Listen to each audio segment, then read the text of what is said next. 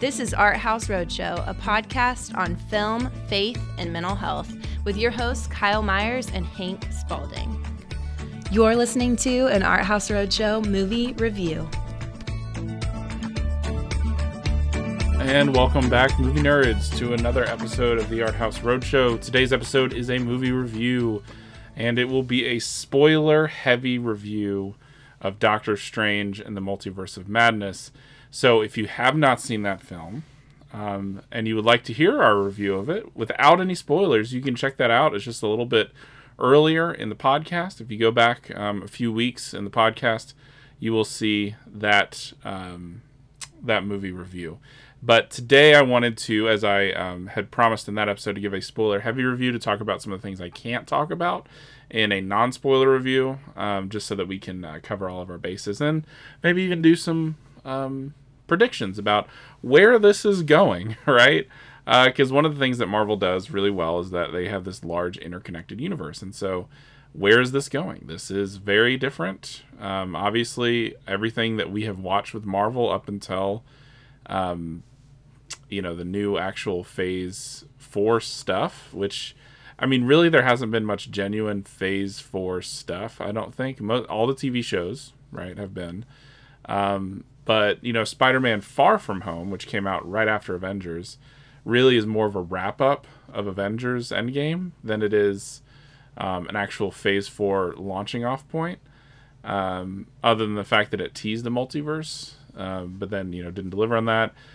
Black Widow was more to set up kind of Yelena's character, who was part of Hawkeye, and really give that character a good send-off, I think, which is really great. But Shang-Chi, Eternals, Doctor Strange, No Way Home, all of these films, plus the Disney Plus series, have been really the true Phase 4 films. And so where is this going? So we'll talk about that, but be warned, there will be spoilers here. If you have not watched Doctor Strange and you don't want to have it spoiled, please turn this off now and go listen to the spoiler-free review, which is available on podcast. So you've been warned.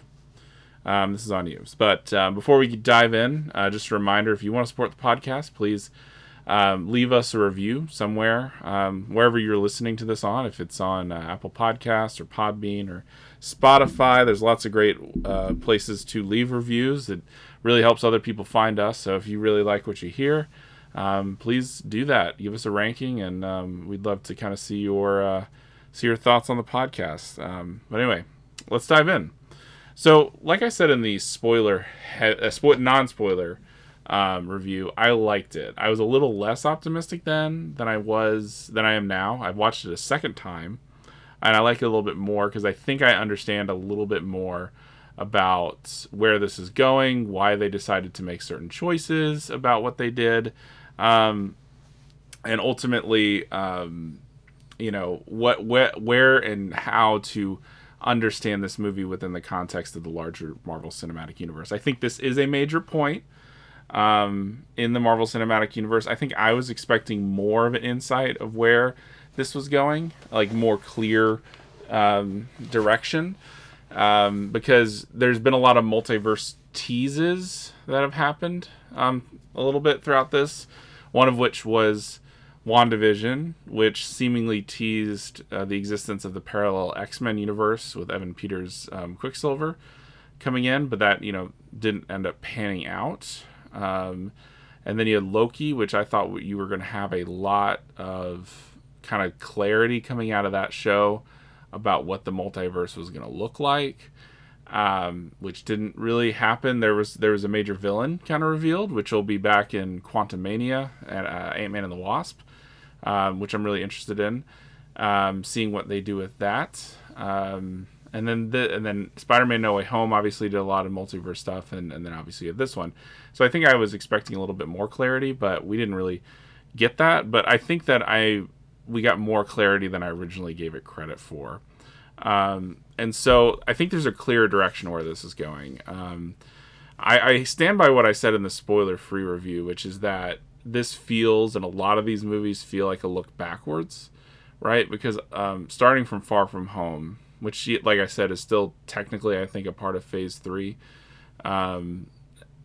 it's all really dealing with what happens with Thanos. Like, even the Eternals, Thanos,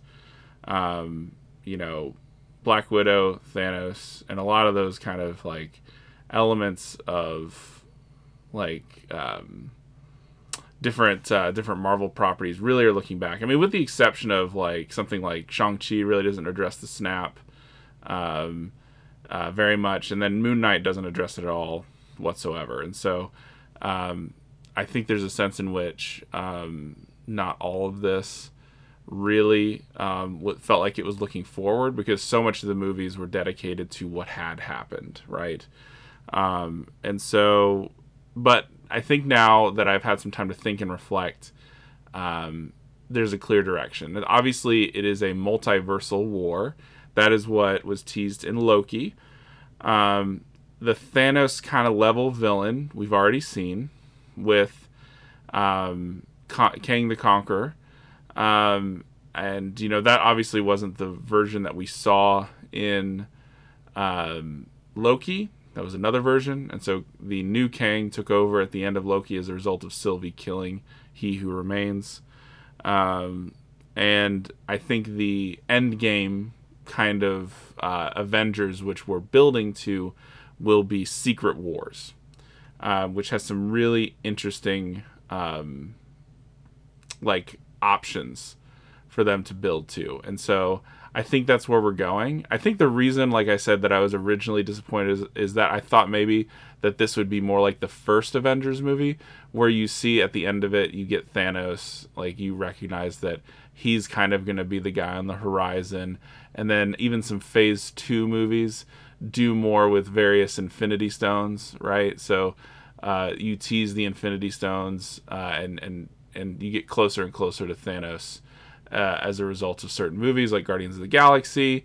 Even at Age of Ultron, you've Thor talks about 3 Infinity Stones and things like that. And so, like, it felt like you were steadily building more to Thanos in I think really clear ways that at the very beginning, like, was already a present issue. And so I didn't so for example, you don't see Kang the Conqueror in this one. In fact, we haven't seen Kang the Conqueror at all. I think the first time we'll see him is going to be in Quantumania. And so I think that's one of the problems and why I felt a little disappointed. I thought I would have a clear direction, but I still think that that's the direction in which they're going. It's just they're building to it a little bit more slowly. And so Loki, I think, is a very important series, especially season 1.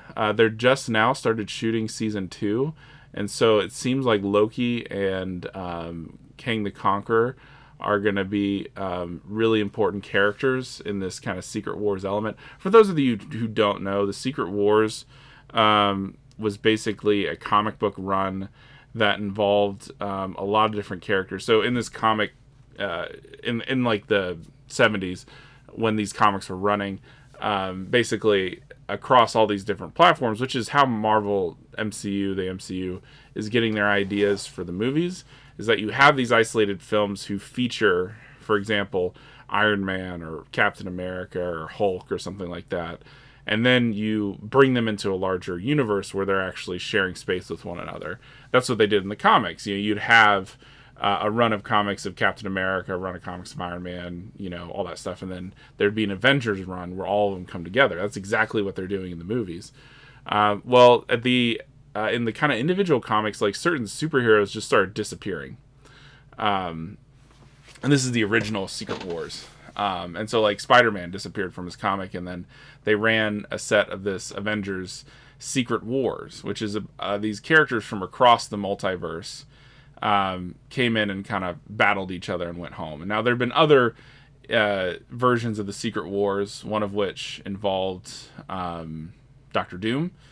and him being kind of a super powerful villain that was trying to destroy the multiverse, right? And so it's really interesting to kind of see all the different versions of that. So basically, the Secret Wars is about the multiverse. In the original issue, that's actually where Venom first comes onto play, the symbiote that Peter Parker picks up, the black suit, that comes from Secret Wars. So I think that's where we're going, with a multiversal kind of battle of some kind, and I think the person that will be at the head of that will be King the Conqueror, who will be a greater villain even than Thanos. And so that's interesting. That's exciting. I'm ready for the ride, in some sense. Like, one of the things that Marvel has kind of conditioned us for in the previous 3 phases is that an Avengers movie was clearly on the horizon. We actually don't have that anytime soon. And so you think that we would make more progress than we have at this point. I mean, there's been quite a few movies and actually TV series now too, and that's a lot of properties. I mean, if you look at just like phase 1 and phase 2, there's like 4 movies and then an Avengers movie, right? And even with like Avengers Infinity War and Endgame, like there was a year that separated those two, really only like 1 movie in between. 1 or 2 movies, one which was obviously Ant-Man and the Wasp, the other's Captain Marvel. So again, they're conditioning us to see quicker what they're going to do, and that hasn't happened yet. And so I think that's one of the challenges. I think that we're just got to be a little bit more patient to see how this story unfolds. They don't want to rush this because the gift that Marvel has always had is to be able to tell this story and tell long-term stories very well. And I think that even in this movie, it illustrates some long-term storytelling, especially with Wanda's character that's been going on. And so they need to milk this for all it's worth. Thanos got them through 3 phases of the MCU. And so Kang has really got to be somebody that gets them through several phases, right? But the problem is I don't even know how we're going to measure when this version or this phase ends, because traditionally each phase has been marked by largely an Avengers movie, and that's not really what we got going on. But anyway, so I think that's the direction of where we're going, and I think that what this movie does, even though it doesn't have Kang in it, it doesn't tell you where this is going. It shows you even at the end with Clea showing up, and Clea is a big part of the multiversal war in the most recent run of Secret Wars, that there is some kind of shenanigans that are happening in the multiverse as a result of Loki, what Doctor Strange did with Spider-Man, and then the events of this movie, that she needs his help with. And so the thing that recently, in fact, that Kevin Feige has come out and said quite explicitly is that Loki is actually the series that you should probably look at as like the main kind of like impetus towards pointing to where the MCU in Phase 4 is going. And so it's one of those things that I think that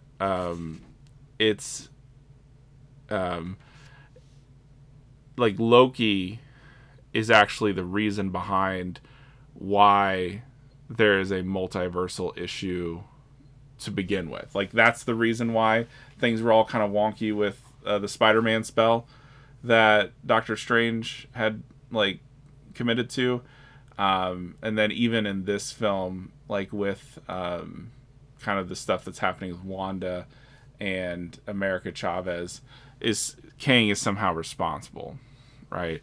And so maybe it's a little less clear on this end, but it will be eventually. Kevin Feige has come out and said that. But I think again that was the main reason why this film I thought originally fell flat, but I'm willing to at least give it more of a benefit of the doubt and view it in a different light with that kind of information in mind. So go back and watch Loki if you're not as familiar with it or haven't watched it yet, because that will give you a huge clue as to where this is going multiversal wise. But another reason I think why a lot of people were a little disappointed with it, and I do admit myself, is that this kind of this movie was supposed to feature a lot of cameos. After Spider-Man, or near the time of Spider-Man was coming out, some Marvel executive, I don't think it was Kevin Feige, but somebody close to Marvel said basically that the amount of cameos we're going to get in Spider-Man is not going to be nearly as many as the one we're going to get in Multiverse of Madness. So it seemed like we were going to see like a ton of cameos. I mean, some people even thought that we would get Hugh Jackman back as Wolverine. You'd have Deadpool in there. The original Fantastic Four, with Chris Evans from the early 2000s and things like that. So there was all these rumors about who was going to show up in this movie. And it just didn't. We got some cameos, but most of those were kind of spoiled in the previews, like the trailers. And so we didn't get much beyond that. And I think that is one of the reasons why a lot of people were disappointed as well. And so because there weren't as many, if you really think about it, in terms of how many we got in Spider-Man, because Spider-Man had all the villains that were revealed, plus 2 Spider-Men from other universes that were from the movies that we grew up with. I mean, in this movie, you do get like Charles Xavier, for example, played by Patrick Stewart, who's the guy who played Charles Xavier in all the X-Men movies from the 90s and 2000s, show up. But we actually don't think, I don't think that this is the same Charles Xavier whom is from those universes. And so it's not the same kind of cameos like Tobey Maguire playing Spider-Man from the Raimi universe. So it's a little bit of a disappointment in that sense. I mean, I was happy to see Charles Xavier at all. But I think Patrick Stewart has alluded to the fact that I don't think this is the last time we're going to see Charles Xavier in an MCU movie. And so keep an open mind with that. I think it's going to be really great. So in addition to that, I think then to go into this movie with the right mindset. And if you've watched it once, I would recommend watching it a second time because there is a lot in there that you can miss. But if you can go into this movie not with the idea of like wanting to see all those cameos, wanting to know like exactly where we're heading at this movie, because again, like, you could say that, oh, well, this is supposed to be the thing that shows us where we're going with this. I don't think that's necessarily true. I think the mindset of this is much like watching, for example, the Captain America First Avenger movie. There was a sense in which that was supposed to be the movie that tells us where we're going. And in some sense, it tells us Loki, it tells us the Tesseract in one of the end credit scenes and things like that. But I think that this fits more as like a kind of standalone MCU movie that they used to do, where there isn't really a connection to the idea of like, okay, definitively this is where we're going to go next. I think everyone wanted to treat this like Infinity War. I think the better way to understand this is more like Iron Man 2, right? Where they do the reveal that Thor is coming, and that's kind of the next thing. This one ends with Clea showing up and Doctor Strange going into more multiversal conflict. And I think that is the next step, right? More multiversal conflict. There's going to be more stuff with Kang coming up here in Loki. And all kinds of things like that. So, again, if you can just enter into it by thinking of it more as a standalone than as an answer to all these questions, then I think that it's going to be better. But another way to go into it is to think of this through the lens of like a decent horror kind of tropey kind of movie. Because I think that's the best place to see it in, is a good kind of horror movie. There's a lot of really fun horror elements that I think are really fun for us to look through. We want like the 1,000 cameos, and I get it. I wanted those too. But I think that that'll come in the Secret Wars movie. I think we're going to get a ton. And I think that's going to be really interesting. But here, this was kind of just a tease of what we could get. That included with Spider-Man No Way Home, which are kind of the 2 main multiversal movies. But this one, think of it just as a very interesting horror movie within the superhero genre. Feige said years ago, back when they did Captain America: The Winter Soldier, that one of the ways in which the superhero movie must adapt itself is to less to think of it as like a superhero movie with superhero tropes. Like, so for example, if you want to take Spider-Man 2 with Tobey Maguire as the superhero movie, the guy who gives up and sacrifices in order to save the day and do what is right? That's the superhero kind of trope. Now, granted, you see that all throughout the MCU. I'm not saying you don't, but it's embedded with other different genre films. For example, Winter Soldier was kind of a political thriller. But nonetheless, Captain America sacrifices and does what is right in order to save the day. But it's embedded within that. Same here. This is a horror movie in a lot of ways. And you still have Doctor Strange having to make those kind of heroic decisions. And so the point of this is not to think of it as, again, some type of Avengers level movie, because it's not. It's a standalone movie that is pushing us towards a larger multiversal conflict, which is, I think, going to be the main outcome of this phase of Marvel movies. So I think that's really important. Yeah. And so you do get a lot of multiverses kind of teased, but really you don't get a ton. I think people might have thought that this would have been like more insane with how many movies or how many universes you see. But you really don't see that many. And I think that's important to check out.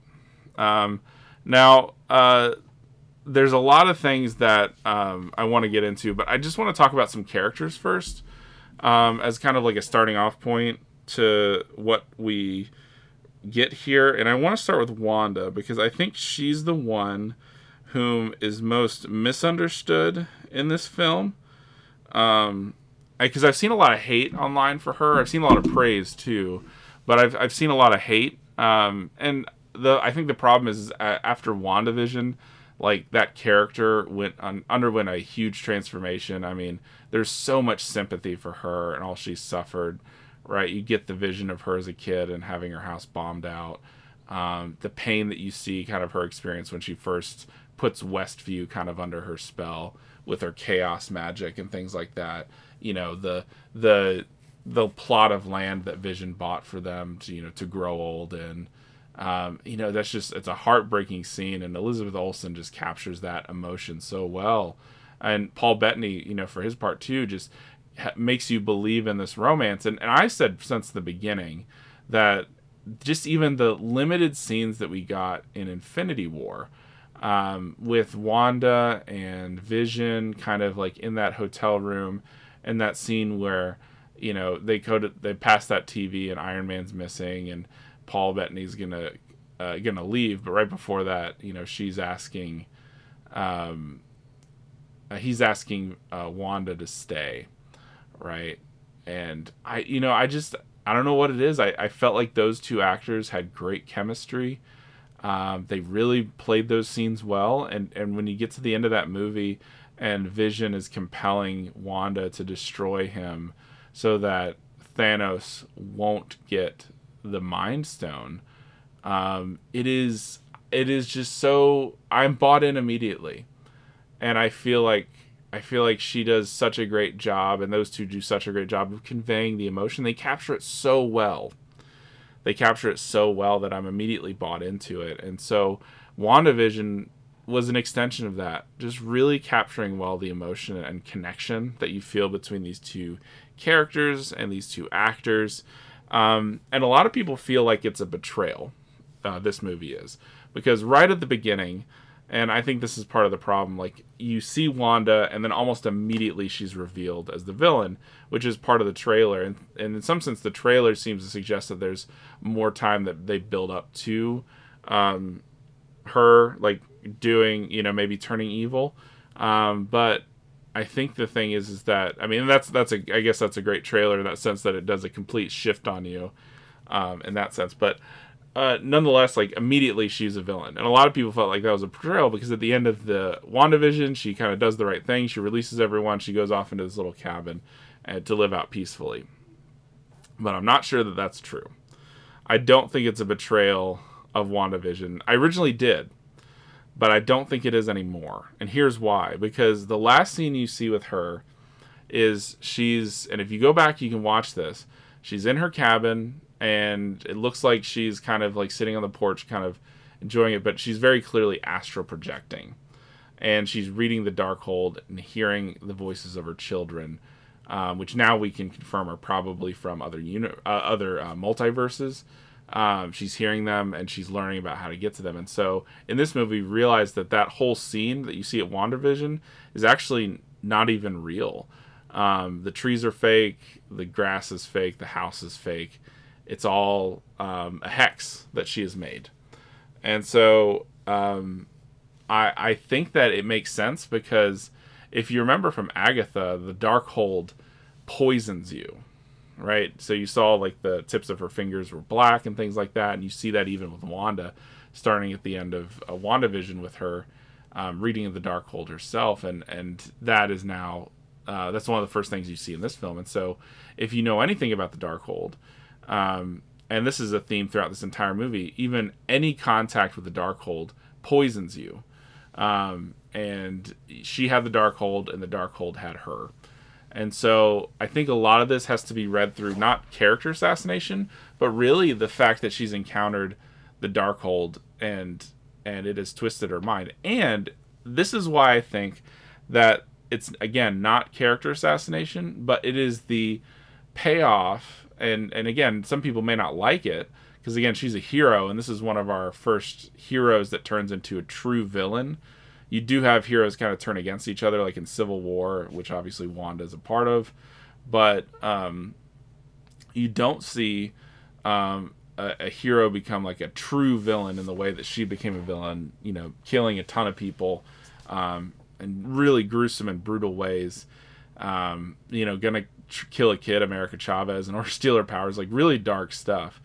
You don't really see that, so this is the first kind of experience of it. But again, I think this is a payoff of a really long story that Marvel has told kind of at the margins of other stories it's tried to tell for quite some time, and really only started to see the depth of in WandaVision. And so now we're just getting the fuller picture of it. And that is the story of Wanda's pain. I mean, the first time we see Wanda, she is being experimented on by Hydra. And it doesn't, I mean, the scenes we see in Captain America, the Winter Soldier, are pretty gruesome. Right, so Wanda looks very, like, malnourished in that film, and, like, looks like she does something very violent with those blocks and stuff like that. And so, like, it doesn't look like it's great. Like, it doesn't look like it's like, she looks like she's in prison being experimented on, which is exactly what it was, right? She is kind of manipulated by Ultron. And then her brother dies. She does the right thing, and her brother dies, right? And then she joins the Avengers, another right decision that she makes. And through Civil War, she falls in love with Vision. And what happens? Vision died. And so she does the right thing, and then something really bad happens, right? And so she goes to Westview, and she enslaves a town, is kind of like this, to have the things that are taken from her. Because when we first see her in WandaVision, she's supposed to be quite young. Not WandaVision, in Avengers Age of Ultron, she's supposed to be quite young. You have Captain America referring to her as a kid in Civil War and things like that. So she's relatively young. And so she's experienced great pain. WandaVision, went back and showed just how much pain she's experienced. I mean, as a kid, watching her parents get bombed, right? Like in front of her eyes by Stark Tech and things like that. That is a really traumatizing thing. And then losing her brother, and then losing the person she loves, right? Those are severe losses all happening right in a row.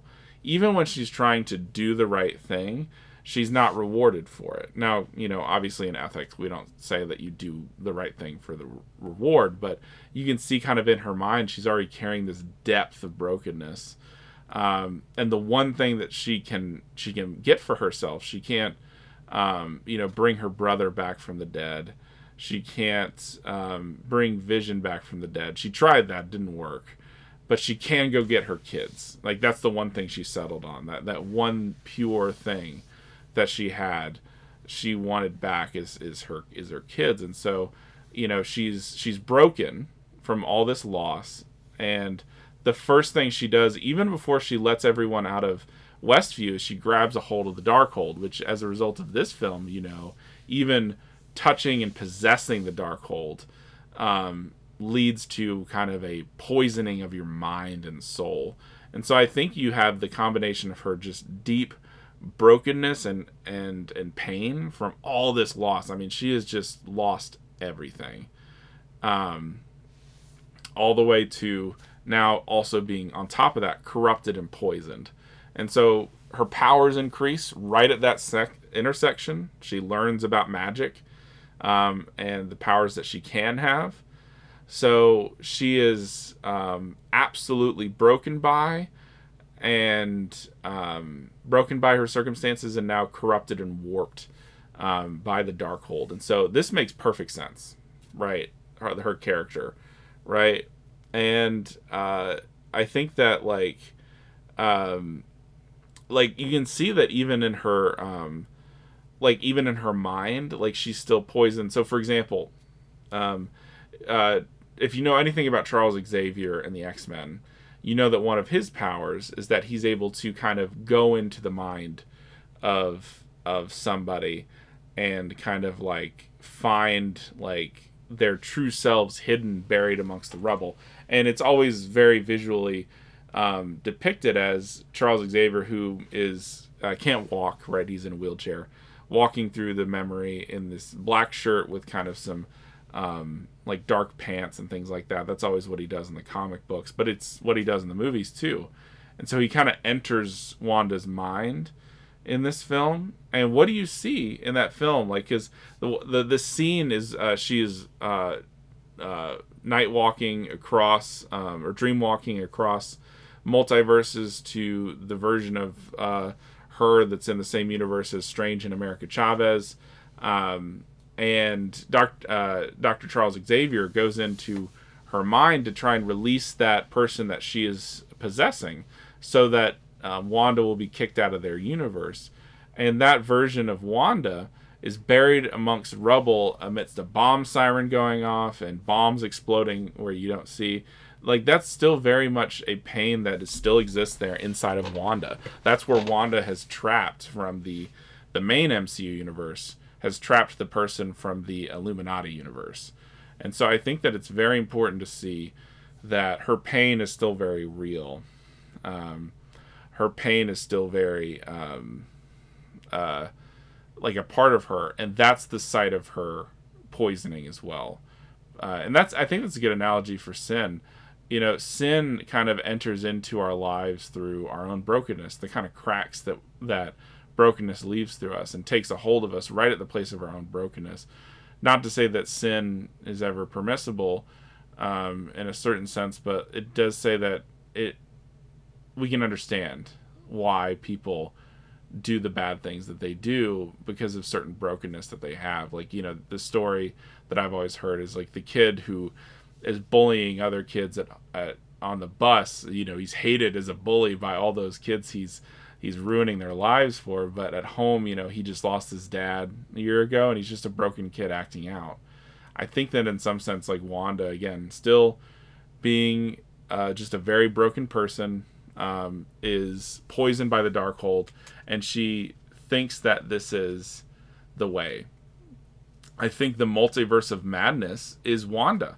It has driven her mad how much she's lost, and the Darkhold's power over her is driven her to a place of just being unreasonable against who she would normally be. But every time she does the right thing, she's never rewarded, and so she doesn't feel like she needs to do that. She's going to choose something for herself, something to protect her, and she's going to steal America Chavez's powers so that no one can ever take from her what she believes is rightfully hers. And so I think that's pretty significant. That's a lot on Wanda, but we'll talk more about her when I do a little bit of story breakdown. Strange. I think Strange is a little developed more than I originally gave him credit for. In some sense, I think the kind of things he's dealing with, like Wanda, is he's dealing with the fact that it was him and him alone that motivated what happened in Endgame. Like, he was the one that said there's one way that we win, right? And the one way, we're in the Endgame now, Tony, right before he gets snapped away.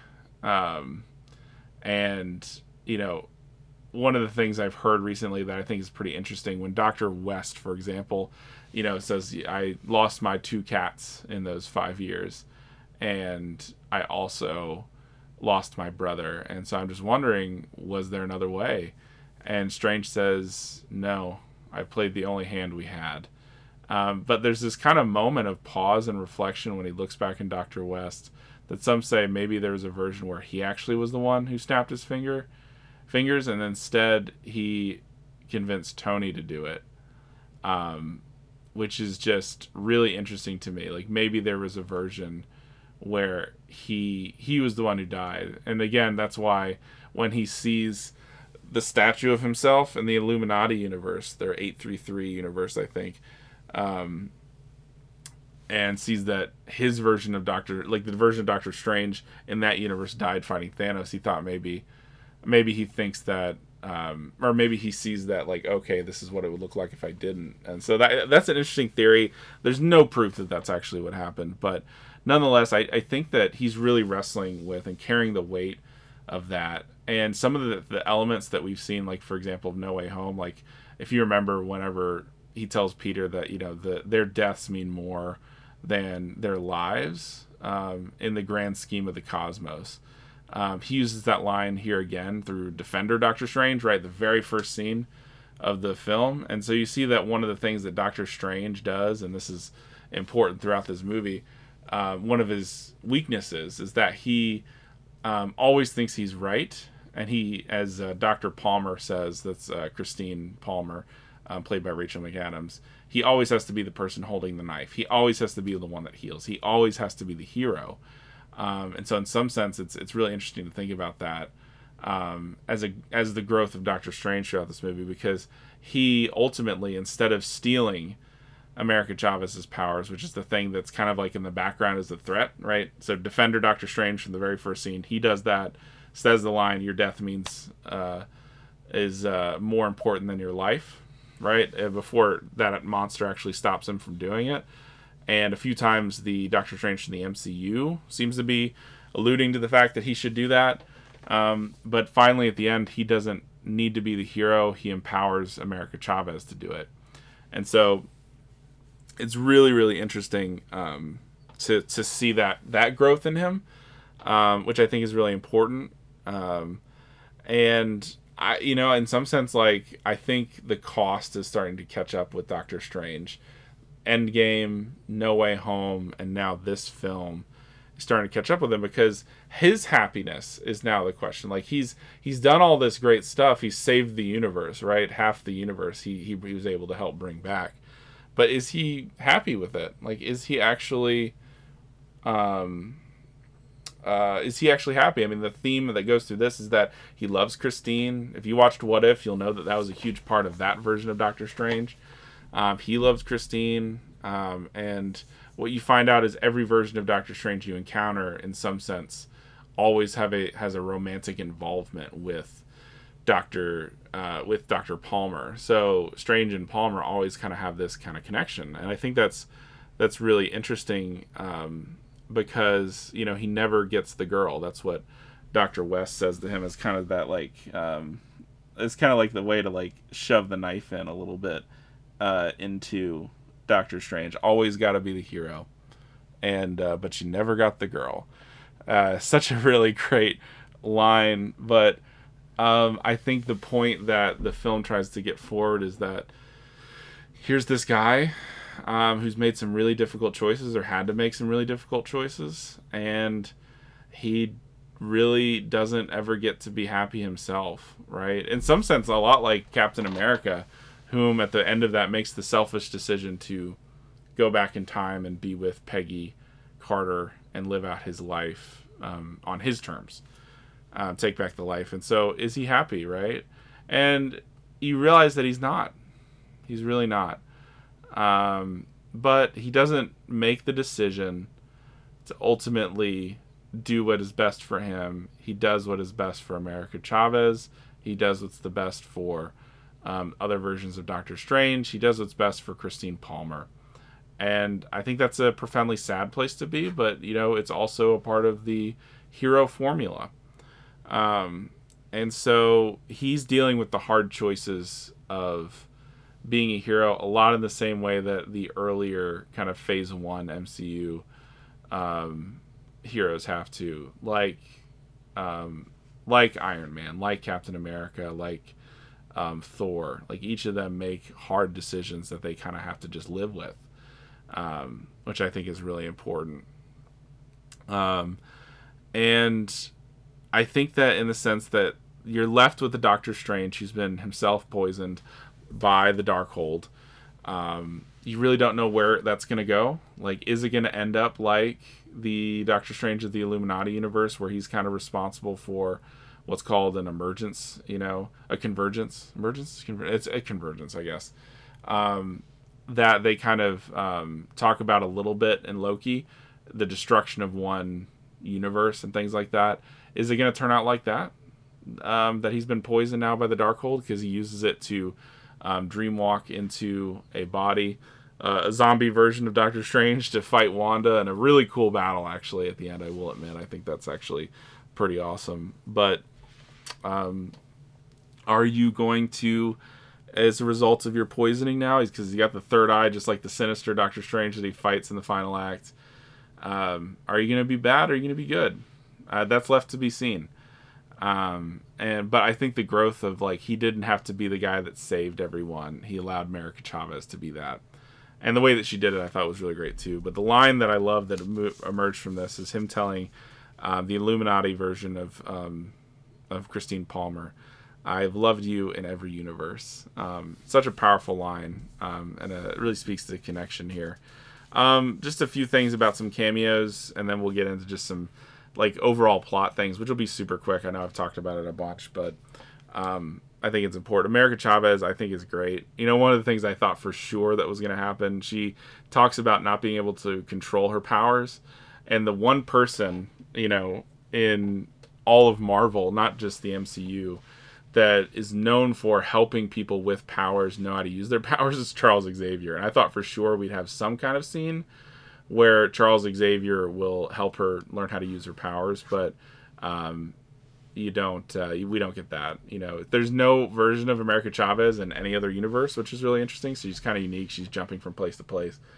And one of the things I think that is really powerful about her, obviously she has some story that a lot of countries are, uncomfortable with, so they ban the movie in their countries. But I loved the introduction of this new character. I don't know what they're going to do with her after this. She's kind of off to try and see if she can find her moms and things like that, but we don't really know what's going to happen. I thought the actress killed it in this role. Just for having met her, I immediately was bought into her story. And so it's just really interesting to think, okay, well, are they going to use this character anymore? Like, where's this going to go? Obviously, she's hopping off to other universes, but in a story that's heading towards a multiverse of madness, I would think that this would be something that they're going to get into.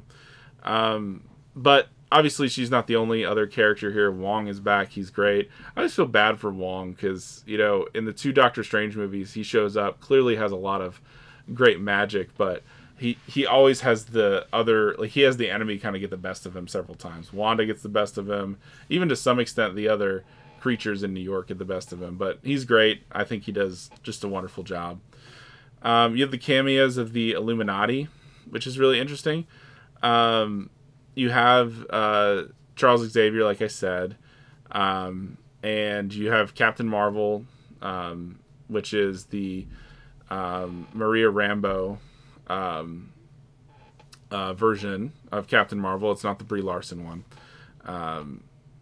And you have Captain Carter, which is really great from the What If series, if you saw that. I don't think she's the exact same one from What If, but I think she's similar to it. And you have Black Bolt from the Inhumans, which is really great because they use the same actor from that really bad TV show featuring him. But the big reveal, the big one that was surprising, not hinted at all, was the reveal of John Krasinski as Reed Richards, the leader of the Fantastic Four. Really interesting stuff. If you watch Days of Future Past as an X-Men movie, you see them early killing off a bunch of X-Men because the Sentinels in Days of Future Past are hunting down and killing every single mutant.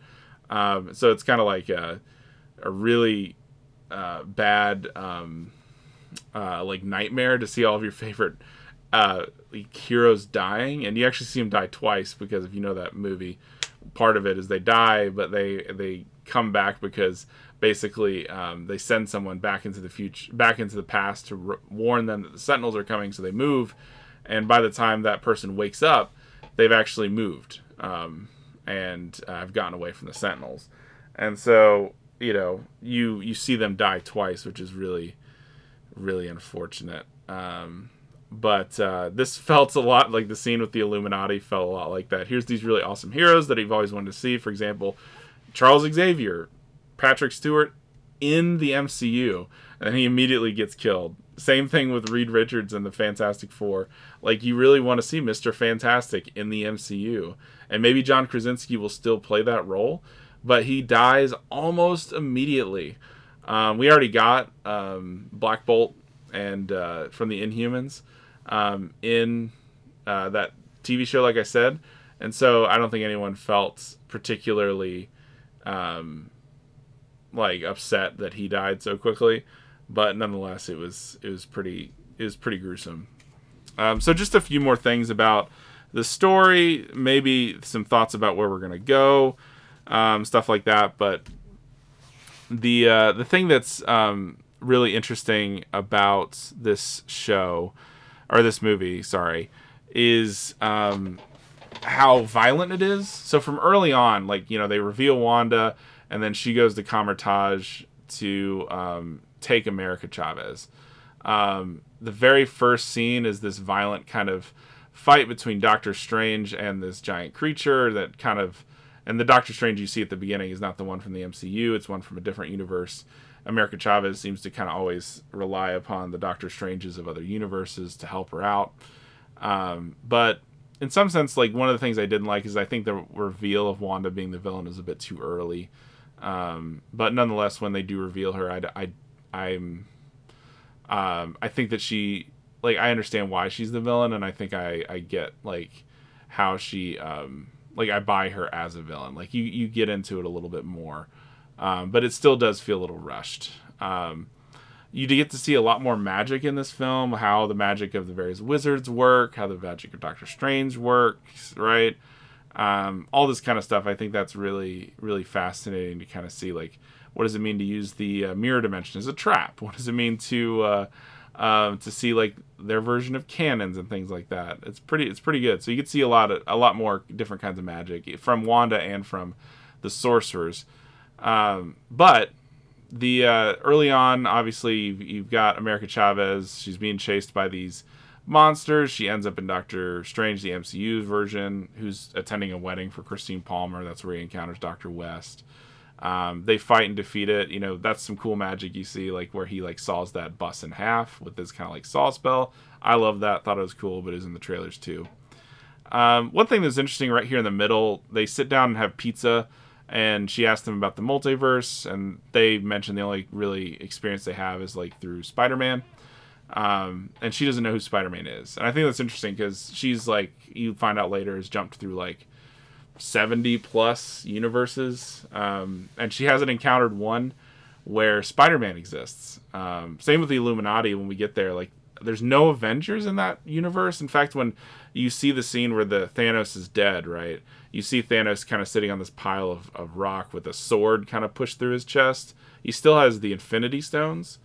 But really the only people that are standing there are the members of the Illuminati. You don't even see the other members of the Fantastic Four. No other X-Men. No other Inhumans. No Avengers. Obviously no Captain America because Captain Carter's there.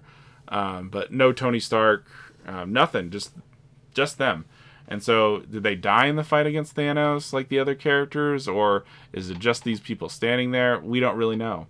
And so, America Chavez doesn't really give us a lot from what we get by way of Avengers and other things in other universes. But I thought that was interesting. That another thought is maybe this has something to do with the spell that Doctor Strange cast. Though again, she wouldn't know who Peter Parker was through that Peter Parker was Spider-Man, or that Peter Parker existed, but people still know Spider-Man exists, obviously, in the case that Wong and Doctor Strange do as well. Now, what's interesting is that one of the things you see in this sense is, and this is just a side note, if Kevin Feige is to be believed and Kang is really behind what happens in the mess up of the spell in Doctor Strange, what happens in the multiverse here, what's going on in the multiverse as a whole, then that might explain why there's a little incontinuity between like all the villains knowing who Peter Parker is versus the ones who didn't. So for example, like Jamie Foxx's Electro had no idea that Peter Parker was Spider-Man, and they even allude to that fact in the movie No Way Home. And the other fact is like Morbius, for example, that just came out. You actually see Toomes, the Vulture, who is now transported to that universe, which is clearly the Venomverse, right? That wasn't something that Doctor Strange did. Like, why would, if he knows who Peter Parker is, why would he transpose universes and things like that? So clearly there's some stuff that they're still working out, and if Kang's at the side of it, not Doctor Strange's spell, then that's why there's an incontinuity, and maybe even Doctor Strange doesn't know what went wrong. Now what's interesting is the kind of connection between Doctor Strange and Christine Palmer. You do get that wedding there at the beginning, and that really interesting conversation with Dr. West, where maybe the idea of like there's, again, still dealing with the snap and the fallout of that. Maybe there was another way, but Doctor Strange didn't want to do that because he would have to sacrifice. You kind of get that a little bit in the uncommunicated stuff. But I like that kind of deep emotional sense of him. That's one of the reasons why he's struggling in the present moment. He's lying to himself and he's deceiving himself. And Wanda's the one who first kind of calls him out on it. You do see like some really devastating violence from Wanda, some really creepy stuff from Wanda. Like, you have that scene where she's attacking Kamar-Taj. And also, this is 2 movies in a row where the places that are supposed to be like fortresses of magical protection feel like they just get torn apart really easily. She destroys it pretty well. Like, there's this really great scene where she's trying to get into the minds of the sorcerers and she finds a weak link, and the scene where she like whispers in his ear and convinces him to run away. Really powerful stuff. She just wipes out all the wizards in Kamar-Taj with the exception of like Doctor Strange and Wong. And so it's great to kind of see like a different side of the MCU. It can be more violent, it can be more bloody. There's a lot more gore in this than normal. Now, one of the things again that I think is important is the language of reasonableness that Wanda uses, right? So she's being reasonable in the sense that she doesn't, like she says, I was reasonable when I sent those monsters after America because I didn't send myself after her, right? And again, I think this is her still thinking that she's doing the right thing in kind of a very warped way, like that her motivations are still pure, but they've been so twisted by the Darkhold that she can't even see that what she's doing is wrong and not right. She just thinks that what she's doing is mercy and reasonableness, right? And so she's even snapped away for 5 years, right? So she's experienced all kinds of bad stuff. And so I think that, like, again, this isn't character assassination. Her kind of violence seems more reasonable than other things because she thinks that she deserves something. Like, everything's taken from her. And she's given all these sacrifices, including Westview, and she deserves something. And so she's finally going to take it. And, for example, like, the Darkhold hadn't really fully poisoned her at the end of WandaVision to where she finally does make the right decision and see that she's wrong in what she's doing in her brokenness and pain. And that's why no one dies, right? She kind of lets them live. But as the Darkhold kind of takes hold of her, it kind of removes that actual ability to see the pain that one causes, and instead, just have this certainty regardless of outcome. And I think that's really important. And so there's a lot here on this, and in some sense, I feeling compelled to go back and do like a recap of WandaVision, maybe episode by episode. But no promises on that, because I think there's something to be said to go back and maybe even it's not even WandaVision, to go back all the way to Age of Ultron and chart like her specific development, the pain that she kind of feels, because if every time she loses something, she acts in a very violent way. But the only thing that kind of tempers her are kind of community, right? The community around her that kind of encourages her to be the best version of herself.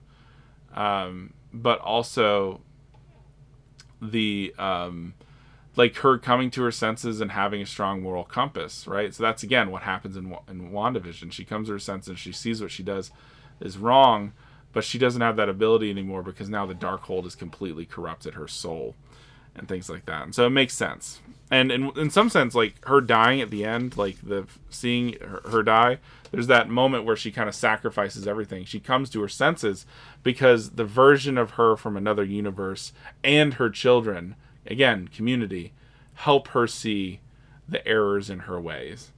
And I think that's important. And I think that anyone who thinks or who's lost patience for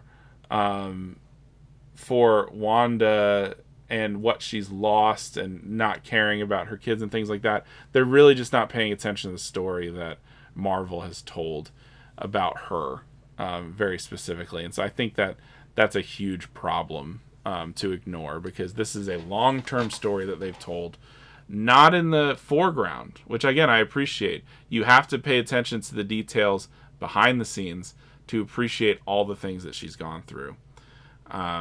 And in some sense, like at the end, I don't think she's dead, really, necessarily.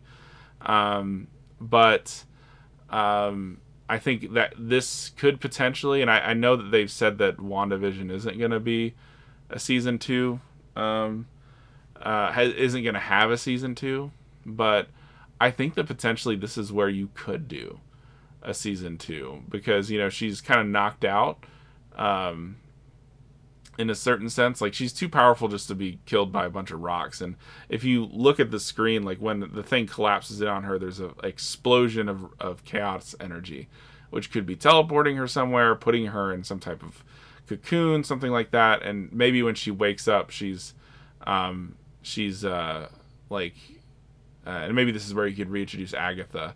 Maybe like her going under, like into a coma, kind of releases Agatha from her spell.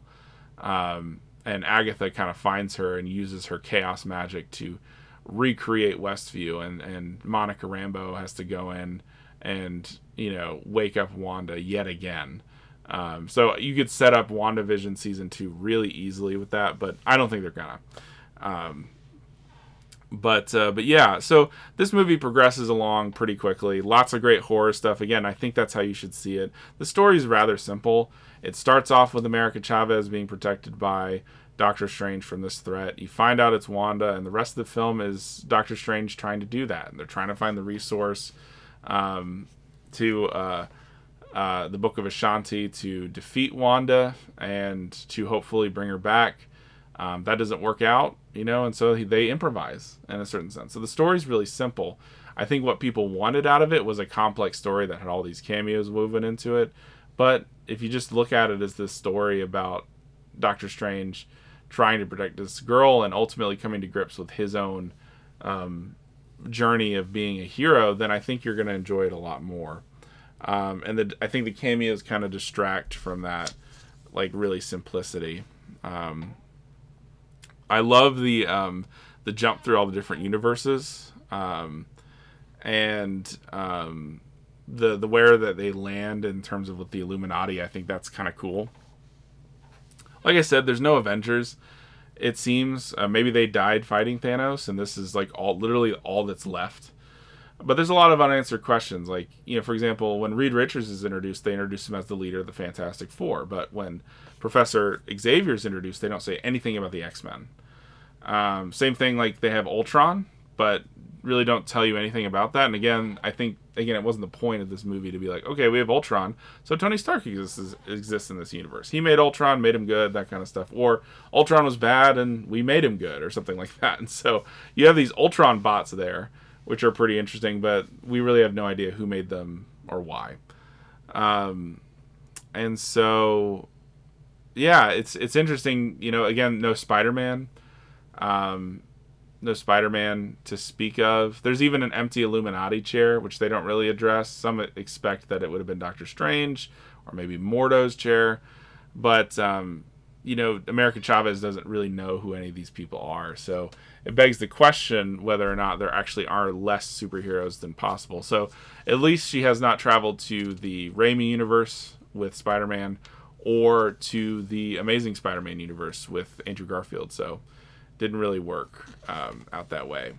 One of the things that they say in the Illuminati is that they kind of go through the story of saying that, Doctor Strange is the greatest threat to the multiverse, which goes against kind of what they set up in Loki, which is that actually Loki is the greatest threat to the multiverse.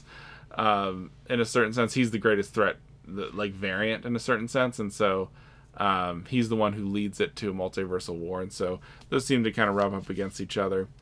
The Illuminati, fighting Wanda, right? They said they don't really care about the version of Wanda dreamwalking there. The deaths were really just horrifically graphic. And I mean that, it didn't bother me, but, they are very graphic in terms of, what we expect in terms of villains. John Krasinski shows up as Reed Richards, which everyone has been wanting him to be Reed Richards and Emily Blunt to be Sue Storm and them to be the Fantastic Four together. And he shows up, he's on screen for, 5 minutes and then gets pulled apart like string cheese, and it's really disturbing, right? And in some sense, I didn't like that. I wish they would have used... Because they used Patrick Stewart and Charles Xavier. I wish they would have used the original actor who played Reed Richards in the original Fantastic Four movie. The one with Chris Evans, Jessica Alba, those actors too. I would have rather seen that, because in some sense now I am programmed to think that John Krasinski is a really weak version of Reed Richards. Now, granted, if Mr. Fantastic tried to fight Scarlet Witch, I think it would happen a lot like that. But I felt like there was a better way to do that, because he dies almost immediately.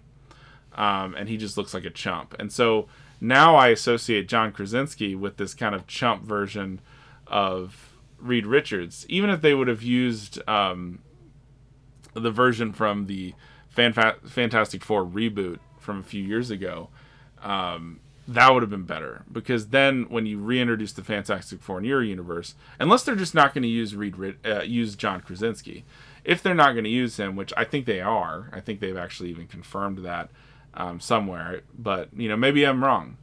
But he seems now like a weak kind of guy. He didn't really seem that smart, and he's supposed to be the smartest guy in the universe. But nonetheless, it didn't really seem like a good thing to do with those characters. Now, really cool fight scenes. Black Bolt shouts out his own skull, which is just horrific and violent. All that kind of stuff. So anyway, those fight scenes were pretty interesting, especially with Captain Marvel. I would have thought that Captain Marvel would have had a better go of it, but again, it shows you how powerful Wanda is at this point. She's not just driven by the power of the Mind Stone anymore. She actually has the ability to do magic. Cool thing you see, which is a continuity between the cartoons and the comics and even the movies to some extent, is the Charles Xavier power to kind of trap someone in their own mind to try and release the better part of their nature, right? So, for example, in the third X-Men movie, you hear that he takes Jean Grey and kind of compartmentalizes the Phoenix version of her so that Jean Grey can live. And so in some sense, he has that power. So he goes into this this mind and of Wanda, the one who's because basically when you get to the Illuminati scenes, Wanda is dreamwalking through the other version of her to fight the Illuminati, whilst also existing in another universe. It's kind of like Luke Skywalker force projecting across the universe to fight Kylo Ren.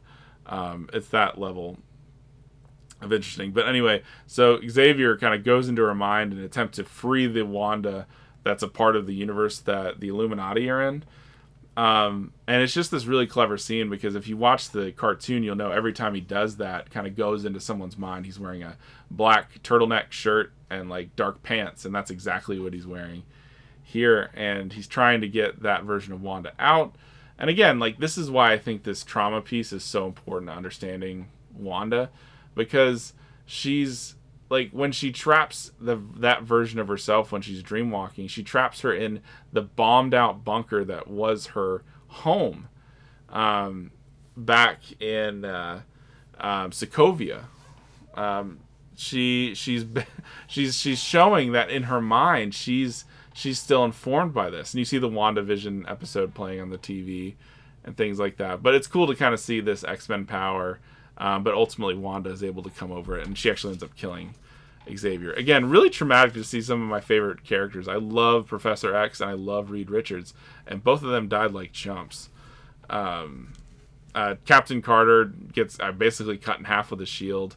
Haley Atwell, I think, did a great job in that role. But during this time, you got Doctor Strange fist fighting Mordo. A lot of people made a big deal about this. I didn't really mind it. I thought it was really interesting. And so obviously all the Illuminati dies, all the Ultrons die. Mordo is kind of the last one, right? Because Doctor Strange just kind of leaves him stranded in that room. Wanda chases him and America Chavez. This is where you get some of the great zombie feel scenes before they get to the Book of Ashanti. Ultimately, Wanda destroys the book. Great bait and switch there. Throws Doctor Strange into another parallel universe, puts America Chavez in the same universe as her original self so that she can let go of the dreamwalked version of herself. And so, again, good battles here. I thought, again, you get to see more magic of what Doctor Strange can do. My favorite battle is kind of like when he gets thrown into another universe, he gets in a fight with a very sinister-looking Doctor Strange who's been very poisoned by the Darkhold. They have a fight where they throw musical notes at each other, which I think is super cool, really unique. My favorite battle. And, just to summarize to the end, he walks back into a zombie version of himself. The souls of the damned attack him. He uses them as weapons against Wanda. Ultimately can't defeat her. Neither him or Wong can do it. And so Doctor Strange basically is like, to America, is like, you can control your power. You don't need to give it to me. Just concentrate, fight her. That's when she blasts her into another universe. And much like WandaVision, a very different kind of ending for a villain fight. Not necessarily maybe Wanda's fight with Agatha, but like the Vision fight, right, is a philosophical debate.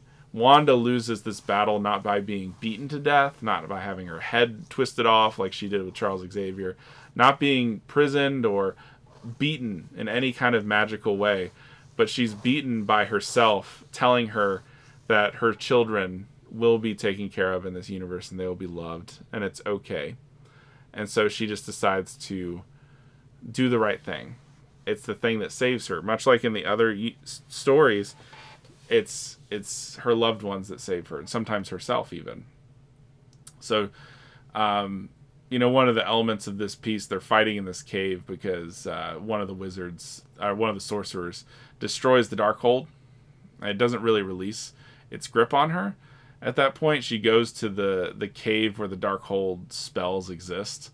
And so she decides during this time, like, no one should read the Darkhold anymore. And so she's going to destroy the place where the Darkhold spells are and pulls the cave in on itself. And that's when, Doctor Strange, the zombie version, dies again. And Wong disappears. America Chavez goes through all the portals to find Doctor Strange. That's kind of the movie. The thing that you see at the end is that the Darkhold, because Doctor Strange has to use it to dream walk into his zombie self, has poisoned the MCU version of Doctor Strange. He has this third eye, which you associate with the sinister version of Doctor Strange. And so we're left with this idea of like, okay, well, now this Doctor Strange is poisoned. Is he going to do what the Illuminati version of Doctor Strange is going to do? Is he going to continue to wreak violence? Is he going to cause a convergence and destroy a universe? What's going to happen? We don't know. We don't know. At the end, you've got Clea who shows up, who is kind of like Doctor Strange's kind of love interest after Christine Palmer in the comics. She's like a variant of Doctor Strange, much like Sylvie is to Loki. And so, they're leading into a more multiversal conflict because she says, yeah, you ruined and caused a convergence. Are you going to help me out and fix it? And so he just runs off and helps her, showing that he's still that same Doctor Strange, but impacted by the Darkhold a little bit. We don't know what happens with Wanda. I still don't think she's dead. We don't really know what's going to happen with America Chavez. We don't know what's going to happen with Wong, all this stuff. So there are a lot of questions that are open-ended. But that's the beauty of Marvel. You've got a lot of different stories you can tell from here. One thing that's really interesting, because this is going to be a crucial thing going forward, because they've already got a Blade show in production. The Darkhold apparently had a spell in it that eliminated all vampires in the reality that it's in. And apparently when you destroy it, it releases that spell. And so now vampires exist again. I wonder if they're going to bring that up. That's in the comic books. And so I wonder if they'll address that. I doubt they will, but I think that's really interesting. Another couple of things that are really interesting story elements, because I still think we're heading to the multiversal war. But one thing that I thought would show up in this version, or this movie, would be something with Shang-Chi. Because if you watch that movie, you'll know there's that scene where Wong is fighting the Abomination, right?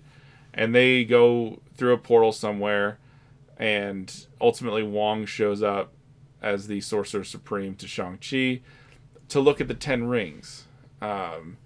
And they're kind of exploring it. There's that panel of people like, Captain Marvel and Bruce Banner trying to figure out what exactly this thing is doing. And they talk about it sending a message that's like a beacon to someone across space. Originally, I thought this meant it was setting up a celestial thing for Galactus, who's actually not a celestial. I know that now. But originally I thought that's what it was, and that was going to somehow resolve in Eternals, which was coming out in November. I saw Shang-Chi in September, and Eternals was coming out then, but that didn't end up being the case. And so I thought for sure they were going to wait on the multiversal stuff much longer, because the Shang-Chi was going to pay off in something like a Galactus kind of story with the Fantastic Four. And maybe that's still what they're going to do in the meantime, like set up kind of a Galactus thing, kind of like Ultron was a villain as a waypoint to Thanos. Maybe they're doing that. I don't know. But they still haven't really answered that question. Like, what are they going to do with those 10 rings? And also there's the whatever the ring is that gives Ms. Marvel her power. That's the next Disney show that's coming out here in June. And so I'm interested to kind of see where they're going from here and how they tie those things together. I hope they don't just abandon it. Especially since like Shang-Chi I think was a relative hit, and I'm interested to see kind of where they're going to go with him. And Wong was in 2 movies now. He's in Multiverse of Madness, and he was in No Way Home, and he played such a big role in terms of connecting Shang-Chi to the MCU that it's kind of been a little shocking that nothing's really come out of this yet. Again, I still think we need to let them play the long game, but nonetheless, I think that I think this is something that they need to prioritize and maybe explain to us a little bit. But yeah, that's all I got. That's not everything in the film, obviously, but the stuff I thought was important and fun. And it was a little disorganized, but hopefully if you're watching this, you're not just doing it because you want to know what happens in the movie and you haven't seen it. Hopefully you've seen it, and so you can understand exactly how all this fits together, kind of for yourself. But yeah, that about wraps us up for today. If you want to leave a review, please do so. It really helps out the podcast. We're going to have another episode covering an element of Star Wars, the sequel trilogy, coming up here soon. The Obi-Wan series drops next week, and so we'll have some reviews of that as we go through it. And then also, in the next couple weeks, you'll be seeing our podcast on Beasts of No Nation. I'll be back with Kyle for the next episode of the Art House Roadshow. So lots of stuff coming up, lots of different kinds of things coming up. So if you like more of the art house stuff, there's stuff for you. If you like more of the big budget stuff, there's stuff for you as well. So be well, stay safe, and we'll see you here next time on the Art House Roadshow. Take care, everyone. Bye. And that's a wrap. Thank you for joining us on Art House Roadshow. We'll see you next time.